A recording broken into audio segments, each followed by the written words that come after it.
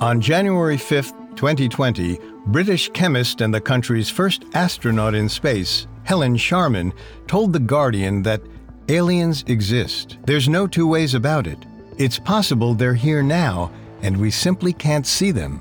On April 28, 2020, the New York Times reported that the Pentagon's Department of Defense released confirmed video footage of UFOs taken by 3 different Navy officers. Every year, thousands of people across the United States report seeing UFOs. Yet there's still a culture of disbelief around UFOs and alien encounters. Maybe that's because government agents, like the elusive Mirage Men, also known as the Men in Black, have waged massive disinformation campaigns. For decades, they've discredited witnesses who wanted to tell their stories of alien encounters. Maybe there'd be hundreds of thousands of reports if the Men in Black didn't threaten people into staying silent. Maybe you've seen aliens yourself, but don't remember, because government agents took your memories by force.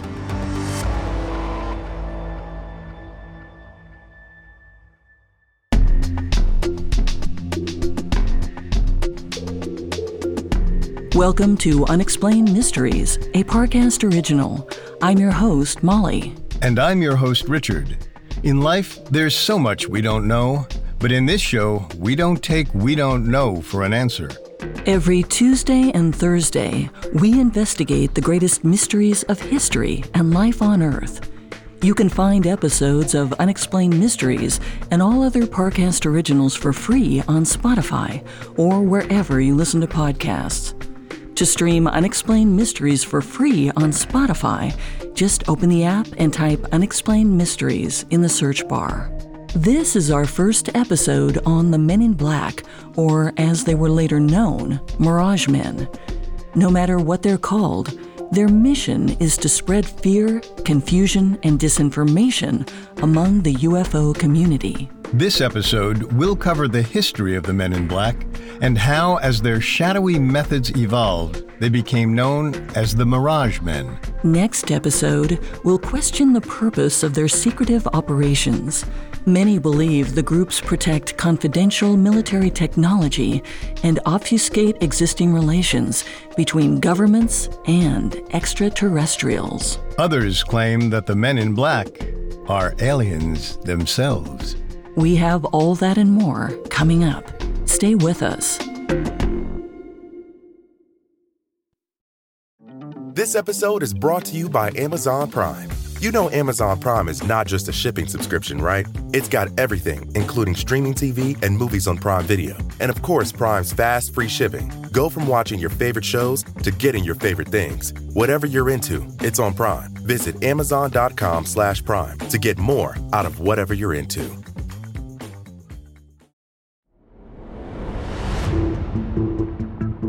The phrase Men in Black might call to mind the film franchise of the same name, starring Will Smith and Tommy Lee Jones. The movies were hugely popular, raking in hundreds of millions at box offices worldwide. The film's subject matter actually aligns quite well with the stories of their alleged real-life counterparts. When dispatched to the scene of an alien encounter, the Men in Black's purpose was to keep witnesses quiet. Except in actual accounts, the Men in Black never had technology capable of efficiently erasing a witness's memories. They had to resort to uglier tactics like intimidation, confiscation, and brute force. According to UFO researchers, or as they call themselves, ufologists, reported interactions with Men in Black followed a similar pattern. They arrived unannounced at the home or workplace of an individual who'd recently had an alien encounter of some kind. This could range from a sighting to an abduction. Occasionally, the Men in Black showed up alone, but more typically, they traveled in groups of 2 or 3. Agents were always men, never women, dressed in black suits, fedoras, and dark sunglasses. After ensuring cooperation from their intended target, they disappeared without a trace. Most reports of the Men in Black occurred during a period of UFO mania from the late 40s through the 70s. Around the 1980s, it is believed that the organization pivoted. Rather than using intimidation tactics, the mysterious agents took a more oblique approach. They became known as the Mirage Men, a term popularized by author and ufologist Mark Pilkington. Arguably more menacing than their predecessors, their true agenda became much harder to untangle. The first reported incident with the Men in Black was almost 75 years ago. On the morning of June 27, 1947, Harold Dahl sailed his boat with his son, Charles, and his dog off the shore of Maury Island near Washington State. Dahl and his son were gathering logs from the water when he noticed something odd in the sky. Half a mile above their boat, Dahl counted 6 round metallic objects that he later described as donut-shaped. They floated in the air, defying gravity. As he watched them dance, he felt the hair rise on the back of his neck. Dahl reached for his camera and snapped a few photos. As he did, one of the objects plummeted. In seconds, it fell nearly 1,500 feet. It crashed into the water and exploded. Metal shards flew in every direction. One fragment sliced open Charles' arm as it soared by. Another struck their beloved family pet. Dahl rushed his injured son and dog back to shore. Once out of harm's way, Dahl developed his photos. He thought maybe his memory had played tricks on his mind. But the developed pictures proved otherwise. There they were, documented in black and white. 6 unidentified flying objects, unlike anything he'd ever seen before.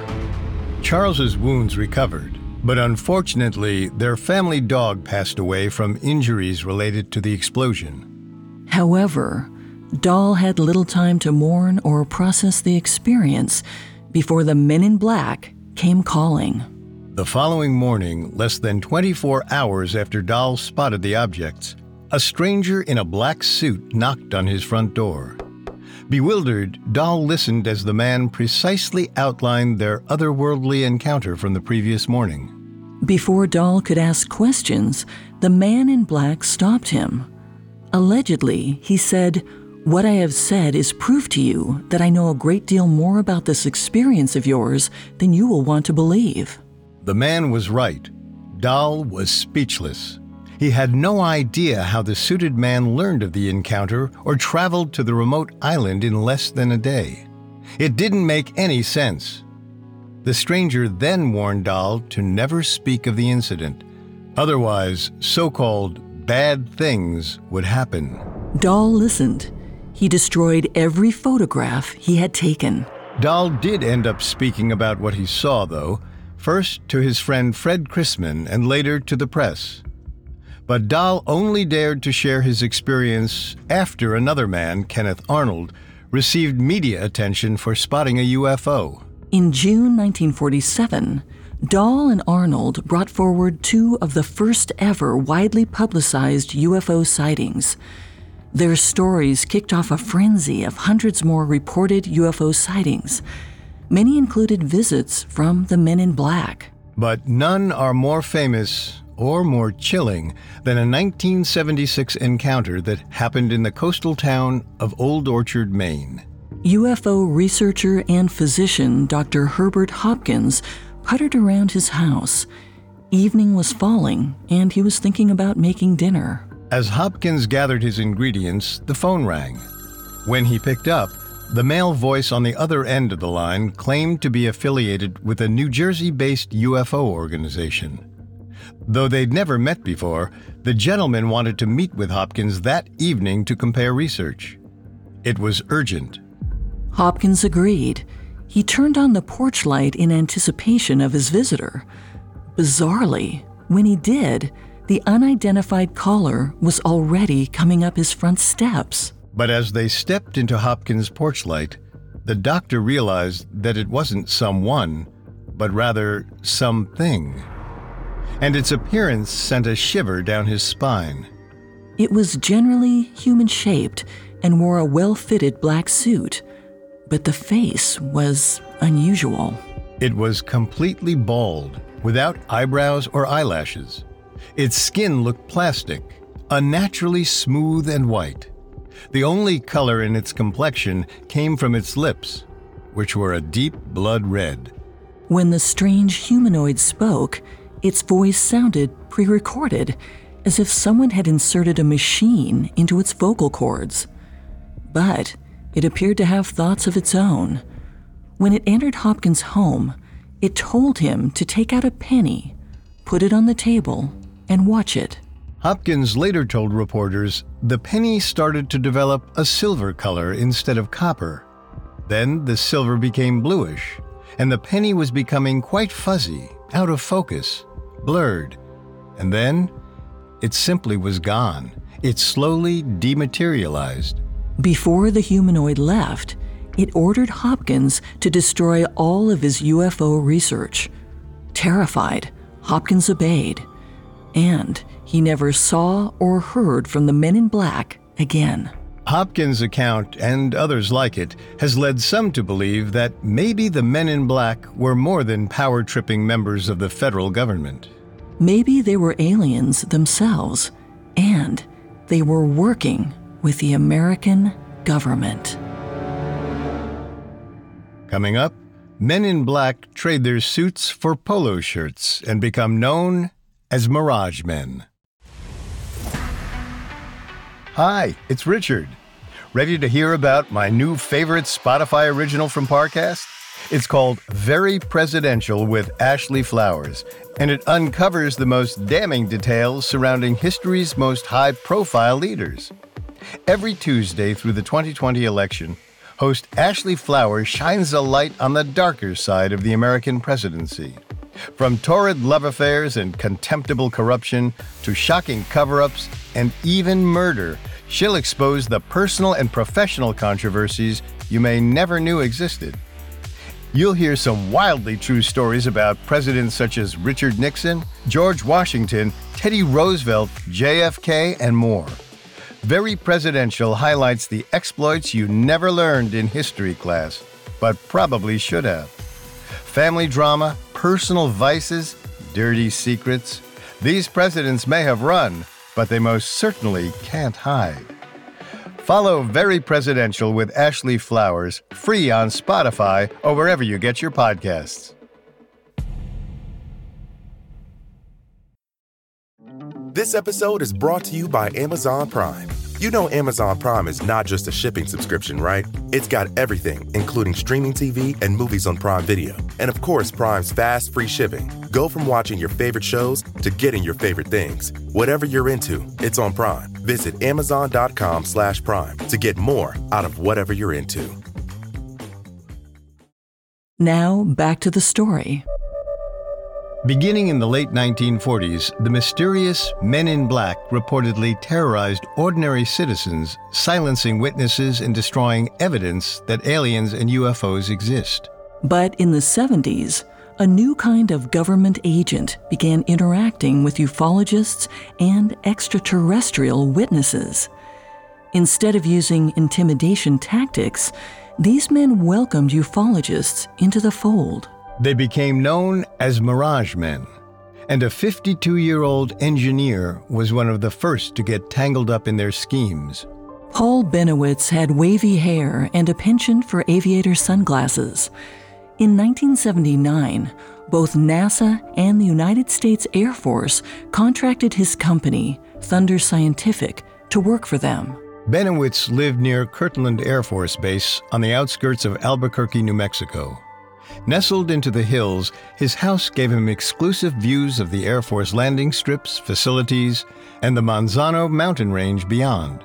One evening in August 1979, Benowitz was enjoying the scenic displays from his rooftop deck when he spotted something odd in the distance. Two lights shot up from the ground below, flew around a mountain in the distance, then disappeared behind it.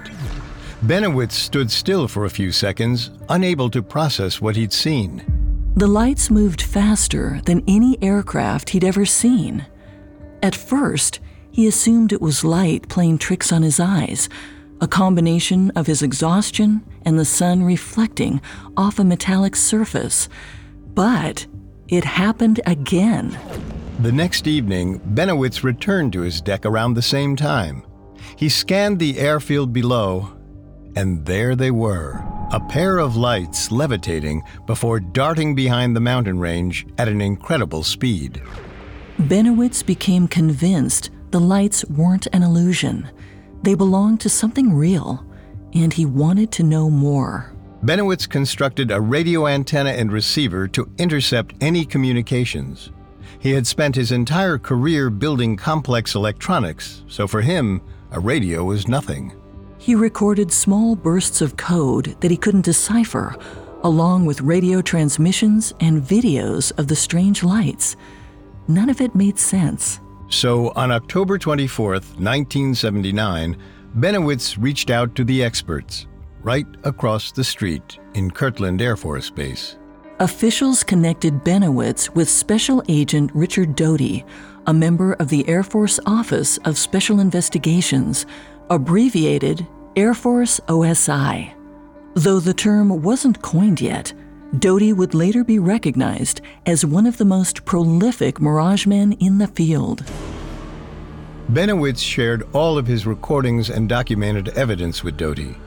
It intrigued Doty enough for the agent to set up a visit with Benowitz at his house in the hills. Doty wanted to see Benowitz's view. Benowitz gave Doty a tour of his home. As he did, Doty documented Benowitz's equipment and asked a slew of technical questions about the engineer's setup. Benowitz's acumen appeared to impress Doty. After the tour culminated, the two men had a brief discussion. Doty shared his analysis of the evidence. The agent believed that Benowitz caught extraterrestrial ships and radio transmissions on tape. Benowitz couldn't believe it. He privately suspected that the lights weren't from this world, but he never expected a government agent to admit that UFOs were real. Little did he know, Doty's affirmations were just the beginning. Doty arranged for Benowitz to give a presentation to the Kirtland Air Force Base on November 10, 1979. At the end of his presentation, the highest-ranking person in the room, a brigadier general, congratulated Benowitz, saying the engineer had some very convincing information. He then asked how the Air Force could help further Benowitz's research. Benowitz's jaw almost hit the floor. Within a month of that meeting, the United States government started funding his research, with only one caveat. All new and pre-existing research must remain confidential. It was supposedly a matter of national security. Benowitz agreed to the terms. By the early 80s, Benowitz's research led him to zero in on the Archuleta Mesa as a possible origin of the strange lights. The remote, flat-topped hill was about a 3.5-hour drive from the Air Force Base. But Benowitz had his pilot's license and owned a small plane. He flew over the area, looking for evidence of extraterrestrial vessels. If a spaceship had landed on the mesa, it would have crushed fauna or left some sort of marking behind. When he found no such trace, he started to suspect that the mountain might act as a hangar, some kind of storage area for the alien craft. Benowitz sometimes took Agent Doty camping on the top of the Archuleta Mesa, hoping another pair of eyes would help him locate the source of the strange lights. But they never saw any lights, at least not in the sky. On a few occasions, Doty and Benowitz witnessed powerful lights shining all around them, but they came from underground. Each one pulsed before dying out, but the lights didn't have a pattern to them. Excavations and examinations of the soil revealed nothing out of the ordinary. When he wasn't camping, Benowitz surveyed the area from the sky. After months of searching, he finally spotted the black metallic remains of what appeared to be some sort of crashed aircraft. He snapped photographs of it from his plane. It was a massive breakthrough. Benowitz brought the pictures to Agent Doty and other officials at the Kirtland Air Force Base. Their explanation for the wreckage shocked him. A few Air Force officers had witnessed the crash. The metal shards and fragments in Benowitz's photographs were all that was left of an alien vessel. Aliens gifted the ship to humankind as a token of goodwill. But when Air Force officials took it out for a test drive, the same aliens who gave them the ship shot it out of the sky. Supposedly, the move was an intimidation tactic. The aliens wanted to make sure the humans understood the extraterrestrials' unadulterated power and ruthlessness. But we should mention that we found no evidence to corroborate the attack beyond Benowitz's account. Perhaps the truth isn't so violent. Or perhaps the violence is the reason it remains tightly under wraps to this day. That said, according to Benowitz, his stomach dropped as he took in the news of the Air Force's strained relations with aliens. The revelation raised the stakes of his work. His investigation could spell the difference between life or death for humankind. The pressure he felt severely impacted his mental health. The more data he collected, the more paranoid he became. By the mid-1980s, Benowitz saw alien activity everywhere. Convinced that something was tampering with his research, he started to suspect aliens were breaking into his home, and he had reason to be paranoid. One night, Benowitz noticed someone peering into his windows from a home across the street. His son saw the same thing. Perhaps it was the same alien who visited Dr. Herbert Hopkins back in 1976. Benowitz called Agent Doty to tell him. He told Doty that if the Air Force was behind the surveillance, it needed to end. Doty assured him whoever was spying on him didn't belong to the Air Force.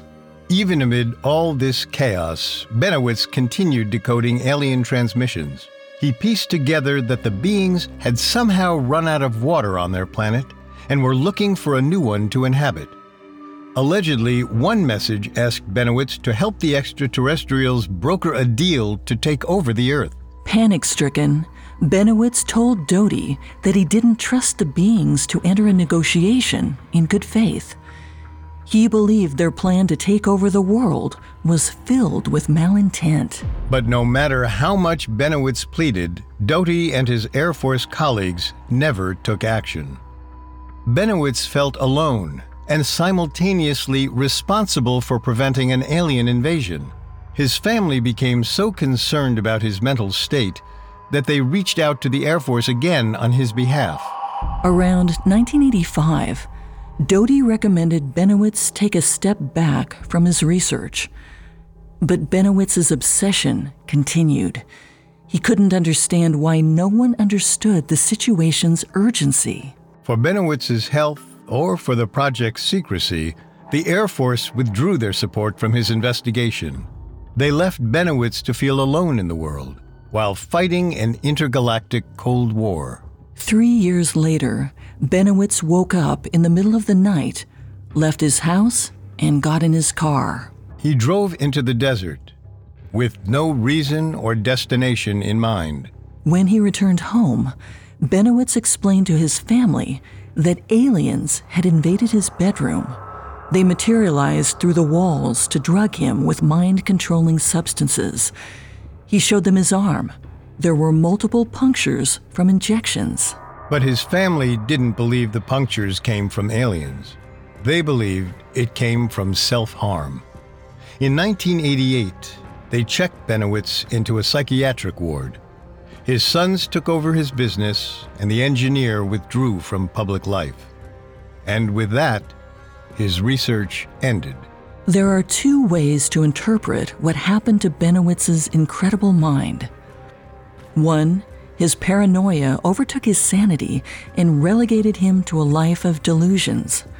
Or two, the government and Agent Doty thought Benowitz had learned too much, and they let the world think he went insane to prevent the truth from getting out. Coming up, the Mirage Men infiltrate the entire UFO community. Now, back to the story. In the 1970s, the United States government reportedly handled cases of UFO sightings differently than they had in the past.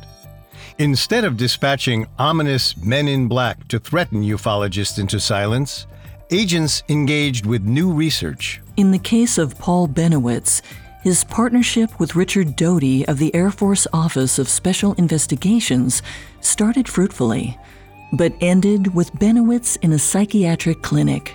Bennewitz's story trickled into the UFO community, and enthusiasts became suspicious of government support. In the late 80s and early 90s, they started referring to the duplicitous agents like Agent Doty as Mirage Men. But even though ufologists believed that Mirage Men couldn't be trusted, it was undeniable that access to government support was critical to Bennewitz's research. Cooperation seemed like a necessary evil. Ufologist Greg Bishop, author of Project Beta, The Story of Paul Bennewitz, summed it up nicely at a UFO conference. He said, "Why would you listen to those Mirage Men? They lie. Yes, but they talk.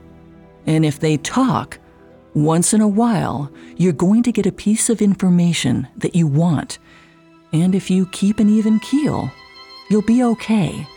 You just have to listen." This is exactly how ufologist William Moore treated his interactions with the Mirage Men in the 80s. In appearance, Moore was tall, stocky, with a bushy beard and a wild haircut. He may not have had Paul Bennewitz's qualifications, but he dedicated himself to his investigations and writing. In 1980, 37-year-old Moore co-authored The Roswell Incident with fellow UFO researcher Charles Berlitz. The book detailed the then-forgotten 1947 UFO crash in Roswell, New Mexico.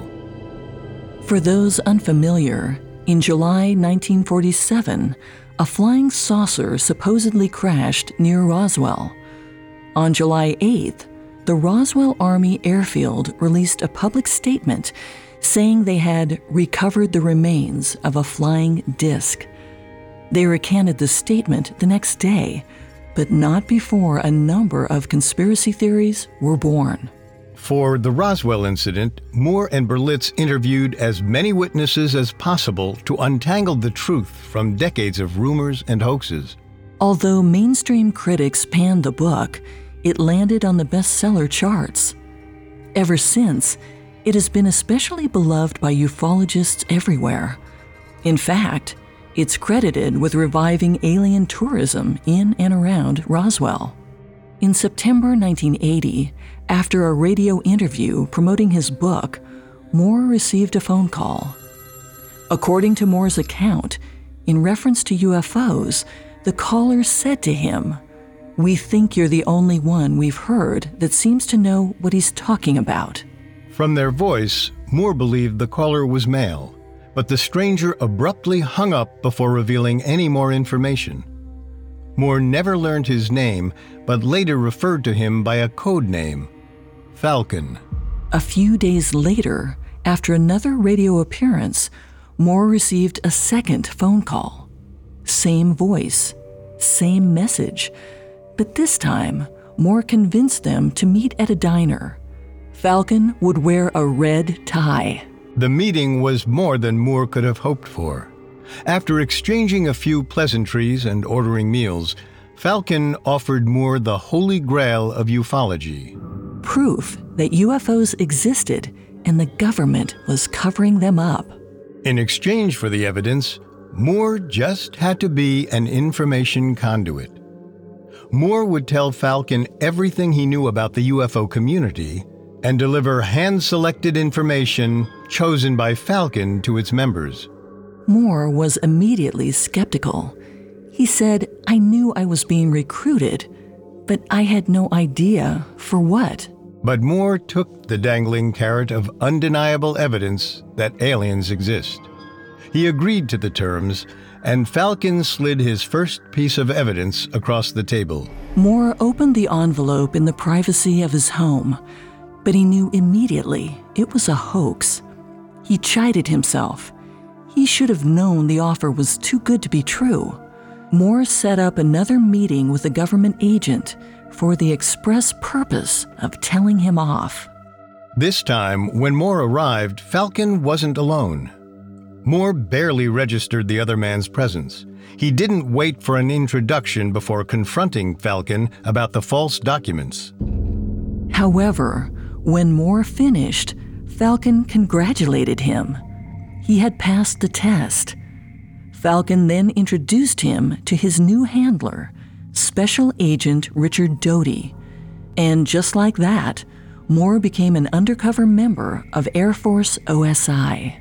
Moore began feeding mis- and disinformation to the UFO community at Doty's behest, including hand-delivering faux intelligence to one of Doty's co-workers, the owner of Thunder Science, Paul Benowitz. But before long, Moore got frustrated.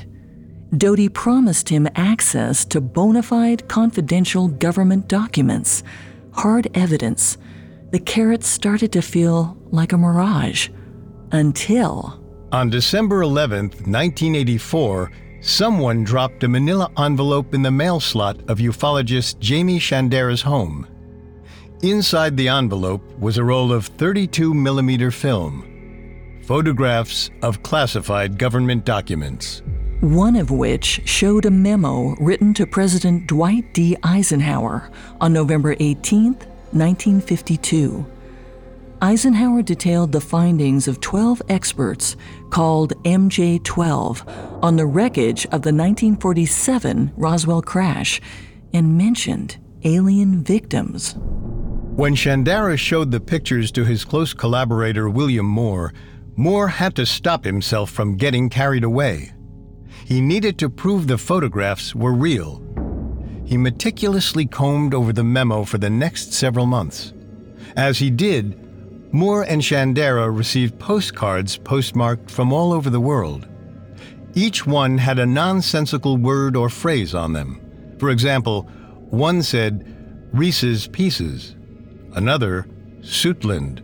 Moore dismissed the postcards as distractions meant to throw him off track.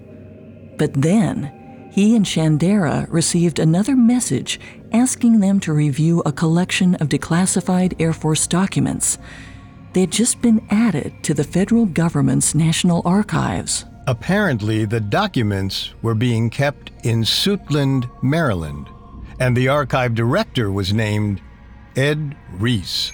Still unsure whether the lead could be trusted, Moore traveled to Maryland. He scoured the National Archives for clues. He came across an obscure memo about a rescheduled 1954 MJ-12 meeting, the group of 12 experts mentioned in the Eisenhower document. The memo's owner printed it on thin onion skin paper used to create carbon copies in the 1950s. In other words, it was confirmation that MJ-12 was real. On June 13, 1987, Moore brought the MJ-12 documents to the greater UFO community at the National UFO Conference. Some ufologists rejoiced.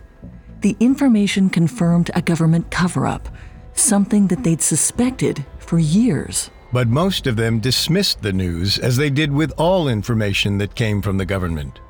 It couldn't be trusted. Some went so far as to try to discredit Moore for believing them in the first place. After his presentation, the UFO community ostracized Moore, and rumors spread about who had provided him with the MJ-12 documents. Essentially, Moore had outed himself as an Air Force mole. At the 1989 Mutual UFO Network Conference, Moore took control of his narrative. He booked a primetime slot to make a confession. When it was his time to go on, Moore fidgeted behind the podium. There were thousands of people in the audience, a standing room-only crowd, waiting to hear him speak. Eventually, Moore summoned his nerve. He outlined his relationship with the Air Force Office of Special Investigations. He revealed that he had aided and abetted in their disinformation campaign. He gave his assessment of what information he felt could be trusted and exactly where he thought the world stood with alien relations. Among other statements, Moore told the audience that highly intelligent aliens visited Earth often and could control humans' ability to sense their presence. Factions of the government were aware of their power. During his speech, the boos and shouts from the crowd got so loud they forced Moore to stop speaking. Conference organizers ran to the mic to settle the audience. Moore's speech was as divisive as the MJ-12 documents. In a community already rife with rumors and conspiracy theories, all trust evaporated from the room in an instant. That was Moore's last public appearance. Moore may have found evidence of the government's role in a UFO cover-up, but it cost him his reputation, his community, and his career. And unfortunately, he can never really be sure that the MJ-12 documents were authentic. Which means the Mirage Men got exactly what they wanted, a divided and confused UFO community. But was that all they wanted? All we know is that the Mirage Men appeared to operate on the fringes of the UFO community, infiltrating and injecting it with lies and half-truths.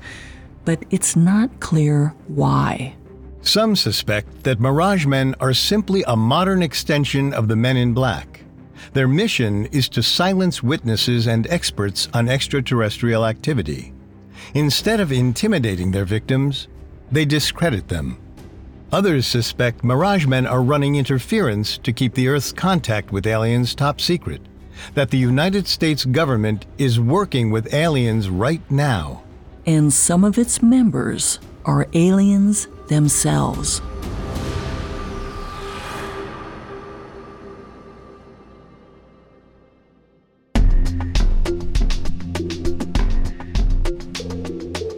Thanks again for tuning in to Unexplained Mysteries. We'll be back Thursday with Episode 2 of Men in Black and Mirage Men. For more information on Mirage Men, amongst the many sources we used, we found the documentary Mirage Men and the book Mirage Men, An Adventure into Paranoia, Espionage, Psychological Warfare, and UFOs by Mark Pilkington extremely helpful to our research. You can find all episodes of Unexplained Mysteries and all other Parcast originals for free on Spotify. Not only does Spotify already have all of your favorite music, but now Spotify is making it easy for you to enjoy all of your favorite Parcast originals like Unexplained Mysteries for free from your phone, desktop, or smart speaker. To stream Unexplained Mysteries on Spotify, just open the app and type Unexplained Mysteries in the search bar. See you next Thursday. And remember, never take "we don't know" for an answer. Unexplained Mysteries was created by Max Cutler and is a Parcast Studios original. Executive producers include Max and Ron Cutler, sound design by Russell Nash, with production assistance by Ron Shapiro, Carly Madden, and Joshua Kern. This episode of Unexplained Mysteries was written by Connor Sampson with writing assistance by Allie Wicker and stars Molly Brandenburg and Richard Rossner.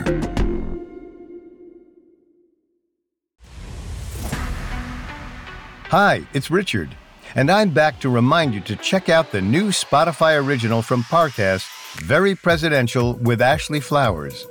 Every Tuesday through the 2020 election, host Ashley Flowers shines a light on the darker side of the American presidency, exposing wildly true stories about history's most high-profile leaders. There's torrid love affairs, shocking blackmail schemes, and even murder. I think you're really going to get a kick out of it. To hear more, follow Very Presidential with Ashley Flowers free on Spotify or wherever you get your podcasts.